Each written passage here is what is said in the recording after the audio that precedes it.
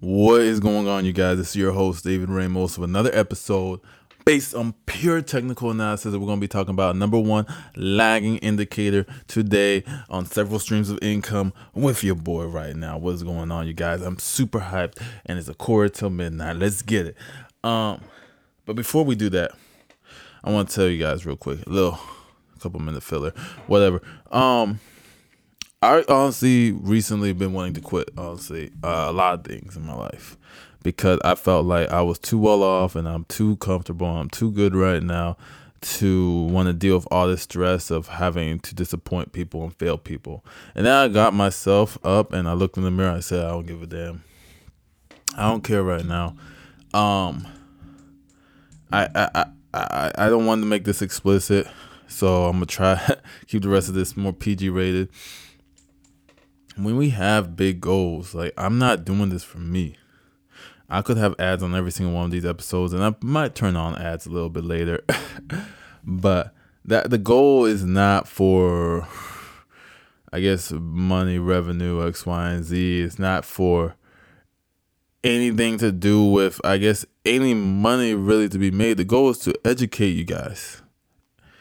Education is the primary goal, and I was like, man, I want to do this. And then I looked at the reviews, and I saw a couple. I saw the first review, and that junk made me jaw drop. I don't know who posted. Nobody sent me a screenshot or whatever, but at the same time, I was kind of like, my gosh. I was like, and those reviews on Apple Podcasts, I look at them every single day and just look and read them, and I was amazed at the amount of people that are like, or just what one person thought about me. And that kind of made me, and I've been getting texts, people loving it, DMs and all that type of stuff. And I was like, it's just a couple. It's like 2 here, 1 review. And I don't care if there's 3 people listening or 3,000 or 3 million. I don't, because that's right now. A year, 2 years from now, I've done podcasts before, and this is a podcast in a completely different audience. I never really wanted to get into, but I know a lot of people struggle with finances, and I find it so clear cut that I feel like, okay, this is something I have to do. This is not something for me. This is not something that's going to make me eat tomorrow. This is not something that's going to make me, I guess, get a bigger house or whatever, get me a beautiful, stunning wife. I got what I got a lot, you know what I'm saying? Because of not just trading, but just my faith, you know? And also, all glory to Jesus Christ. I'll say this, too, before we get into the EMAs and all that type of stuff. It's not about me. It feels like I'm straight, but the world isn't. Society is not. My friend groups, my demographic, Black, Latino, ethnic, Gen Z, millennials, we're not okay financially. It's okay to not be okay. The majority of us and the majority of where I grew up is in the poverty line. I've seen so many different things and people kind of wasting their money on bottles and, you know what I'm saying, cigarettes and whatever, you know, and I'm like, y'all could do so much better, or cars or all that. And we're going to talk about how to turn liabilities into assets, because I will talk about how you can turn any liability into an asset 99% of the time. It's just like my, yeah, we're going to continue. I'm not God, but heck, I'll try to educate you guys and see you guys a different perspective. But yeah, I mean, I think it's just too important for me to give up. So even though I'm good, it doesn't matter how I'm feeling or how good I am. It matters, okay, how's the people around me? How's the world? How's life? How's America? How's Colombia? How's Uruguay? How's China? How's Japan? Because not just Americans listen to this. I look at my country list and it's huge. I look at my state list and it's huge. Sheesh. And I love it. I do. So, all that out the way, 4-minute filler.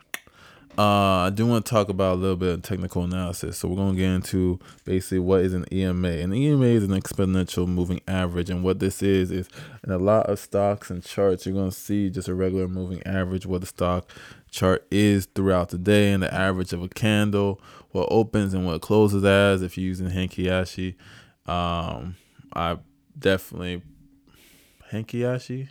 I think I pronounced it right. I don't know. But if you're using candles, hollow, whatever, it's the average, it's the line. If you're on Robinhood looking at the chart, you know what I'm saying? It's the average. You know what I'm saying? That's your moving average. Exponential moving averages is a little bit different. They're lagging indicators, you know what I'm saying?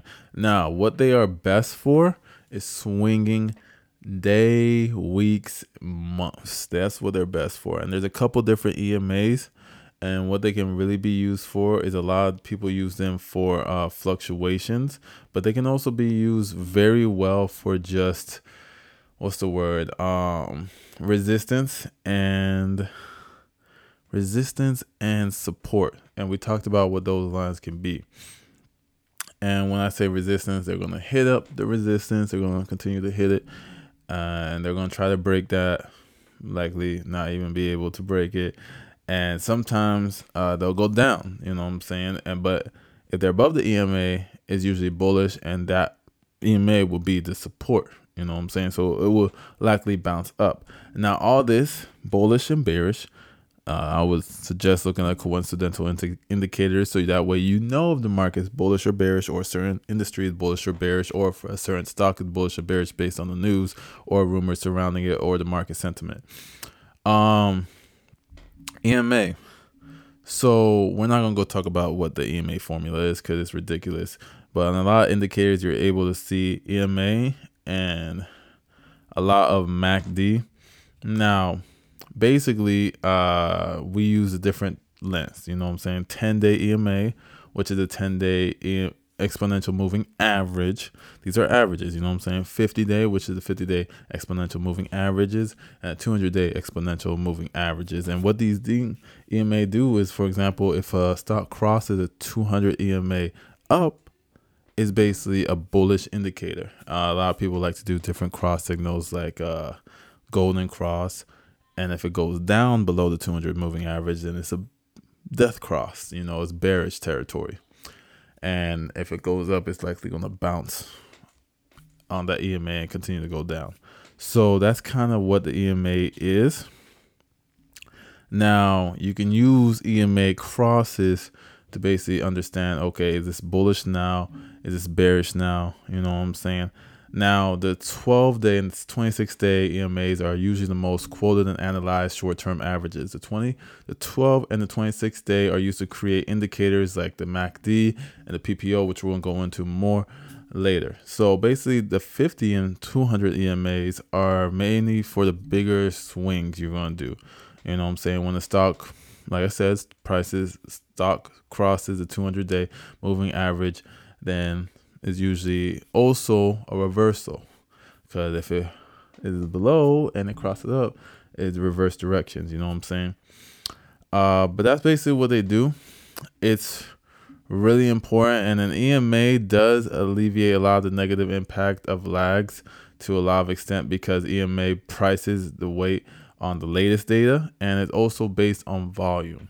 You know what I'm saying? It's not going to move a lot if there is no volume. It's going to move a lot when there is volume, so it leaves a little bit more accuracy to it. And because the EMA is based on volume, it does, and depending on which day EMA, obviously the smaller day, like 5-day or 2-day or 3, I don't use any of those EMAs, but just for retrospect, 12-day EMA would be a lot tighter to the price action than 26-day. You know what I'm saying? But watch this. If the 12-day EMA does pass the 26-day, that would be basically a great cross. You know what I'm saying? Because what you're saying is that the short term is bullish than it should be for the long term. You know what I'm saying? And I would really look to see if it goes down, that EMA, if the price action goes down for a 12-day, and if it bounces again on the 26-day, that's a really good buy in my opinion. But basically, EMAs though, like I said, is based on volume. So what you want to do is really look at, is this market a strong market? And you can do that using a coincidental indicator as well. Now, I also want to talk about what's the difference between EMA and SMA. This episode is packed, by the way. EMAs and SMAs are differentiated based on sensitivity that it shows in the data. So EMA gives higher weights to like the most recent prices. SMA is equal weights to all values. So EMA gives more weight to the last price, depending on depending on what you see in the use as your time frames, your EMAs will differ. You know what I'm saying? Like you'll see a lot of bullish stocks that are going up very quickly. You'll see an EMA lower, especially if they're going up quickly very recently, like accelerating. Then you'll see a lower EMA the longer and the further out in the time frames you go. And you'll see a closer EMA the closer into time frames you go. You know what I'm saying? But like I said, I do recommend days, weeks, months if you're going to be looking at EMAs, just because right now the volume's not that great, and also it's just more accurate. You know what I'm saying? Now, I don't recommend anybody going anything closer than 15 minutes if they're doing intraday trading. Now, that's basically what it is, and it also does that average just to smooth out price fluctuations, because price does move on a lot.